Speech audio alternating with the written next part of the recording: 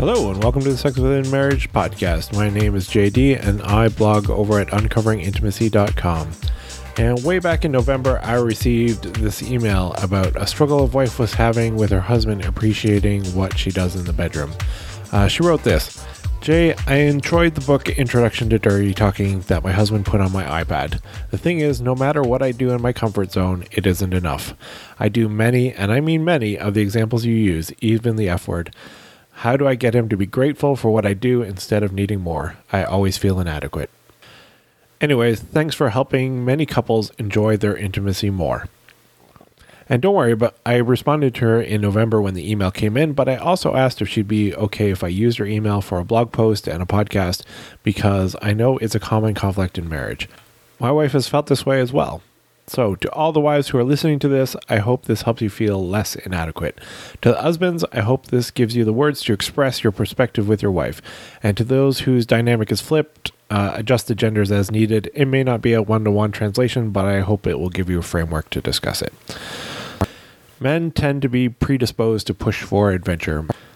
Many of us are hardwired to want to win. We drive for the next milestone, the next award, the next level, the next championship, or anything that constitutes a new pinnacle of greatness. This drive is why men gravitate towards sports or video games, because both tend to employ goal-based systems. And part of that is because winning means an increase in status. That's why we like the idea of championship rings and black belts and trophies and ranks and everything else. They signal to others that we've done something, we've achieved something. But it's not only that. Even if no one else is around to see it, even if there's no scorekeeping, no opponent, no levels, or anything else, we will still feel that internal joy of simply achieving something. We live to conquer and to dominate, to subdue, to win.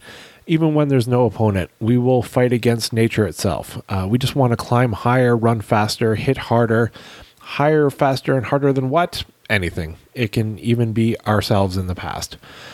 As a result, we're constantly looking for the next adventure, the next peak to climb, the next skill to learn, the next monster to slay, because when we win at anything, we get this fantastic boost of dopamine that makes us feel like we've done something, like we have a purpose. It makes us feel like we're men.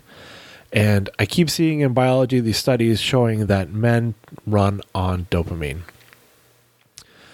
But it's even better when we can share it, when there's someone with us on the adventure, not only to witness our winning, but to win with as well.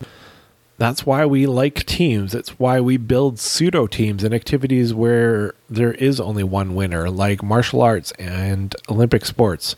We like to win together. And this translates into every part of our life, including sex. After all, sex has a lot of similarities with sports. It's physical activity. It requires movement, coordination, stamina. Whether you're engaged in vigorous, aggressive, or rougher sex, or slow, sensual touching, sex can be a form of physical exercise that gets your heart rate up and works out your muscles. It has strategy. You and your spouse might talk about what you like and don't like and come with a game plan to maximize each other's pleasure. You might try out different techniques and positions to figure out what works best. It has practice and improvement. The more you do it, the more comfortable you become and the better you get at knowing what works for you and your spouse. And let's face it, having sex is a skill. And if you've had it regularly for years, hopefully you know that you've gotten better at it. It also has teamwork. You and your spouse need to communicate and work together to create a fulfilling sexual experience. This might involve asking for feedback or being open to trying new things, prioritizing your spouse's pleasure over your own, and various other team-focused rather than egocentric behaviors. And also competition. Maybe you've played around with some friendly competition in the bedroom, played a round of sexy memory, or see who can make the other orgasm first, or who can cave during foreplay and beg to move on to something more fulfilling, whatever counts as foreplay versus more fulfilling for you. And of course, sex releases the same chemical dopamine that makes us feel like we're on top of the world. And it's no wonder that men look at sex with much the same enthusiasm as they do other pursuits. In all of this, men tend to suffer from a common flaw, though, enjoying the win. That dopamine spike is usually so short-lived that it's not long before we're chasing the next win. We often don't take the time to just sit and enjoy where we are. what we've accomplished, and how good it is at the top of the mountain. We often look over and we just see a bigger mountain and think, wow, it's really great here, but I bet it's even better there. And as a result, wives often feel pulled in this constant quest for what's over the next peak, thinking that their husbands are unsatisfied with them, which leads to this feeling of inadequacy. But in reality, he's not thinking, ugh, I'm not happy here, I need to find something better, but rather, wow, that was amazing, I can't wait to see what's next. It's not like reading a bad book and trying to find a better one. It's like reading an amazing book and then reading everything else the author has because you loved it so much. It's the belief that what's next will be even better, so why would I stop? So wives, if you feel like your husband is constantly pushing for more, it's likely not that he thinks you're inadequate. Quite the opposite. He thinks you're a worthy teammate to scale the next mountain, and he's excited to get to the top with you. He wants to share that win together. If you're not ready to climb the next mountain, remind him that it's okay to sit at this one for a bit, to relax and enjoy how far you've come. Revel in the newness of it and reflect on how amazing it is. Then, when you're ready, start the next climb together and find the next peak.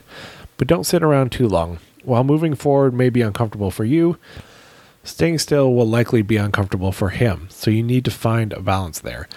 There's a study that I linked to in the show notes that show us that having a wider range of experiences also improves our mental well-being. You may remember a time in the past where you tried something new in bed that was a little adventurous, maybe a little scary to contemplate, but the next morning you were all smiles and giggles as a result. To the husbands, I want to say, slow down. Your climbing partner may need more time before another climb. Let them acclimatize to this new altitude. Let them take in the sights and the sounds, and rather than drive for the next level, be more of a completionist. Work on perfecting this level before moving on to the next. Don't just try a new activity once and then move on. Get really skilled at it. See how amazing it can be with some practice and fine-tuning. Also, listen to your wife. There's a reason God gave us different drives. Some mountains should not be climbed. Sometimes we can get blinded by our pursuit of what's next, and in a rush to find the next peak, we can be tempted to explore dangerous paths. Often our spouse can be a sober second thought. And when that happens, stop, pick a time when you're not aroused, and then talk through it. With the two of you working as a team, letting one lead so you never get stuck at a plateau, but also being sure never to leave a teammate behind or force them to move forward before they're ready, you can scale those mountains together and enjoy the most out of the experience.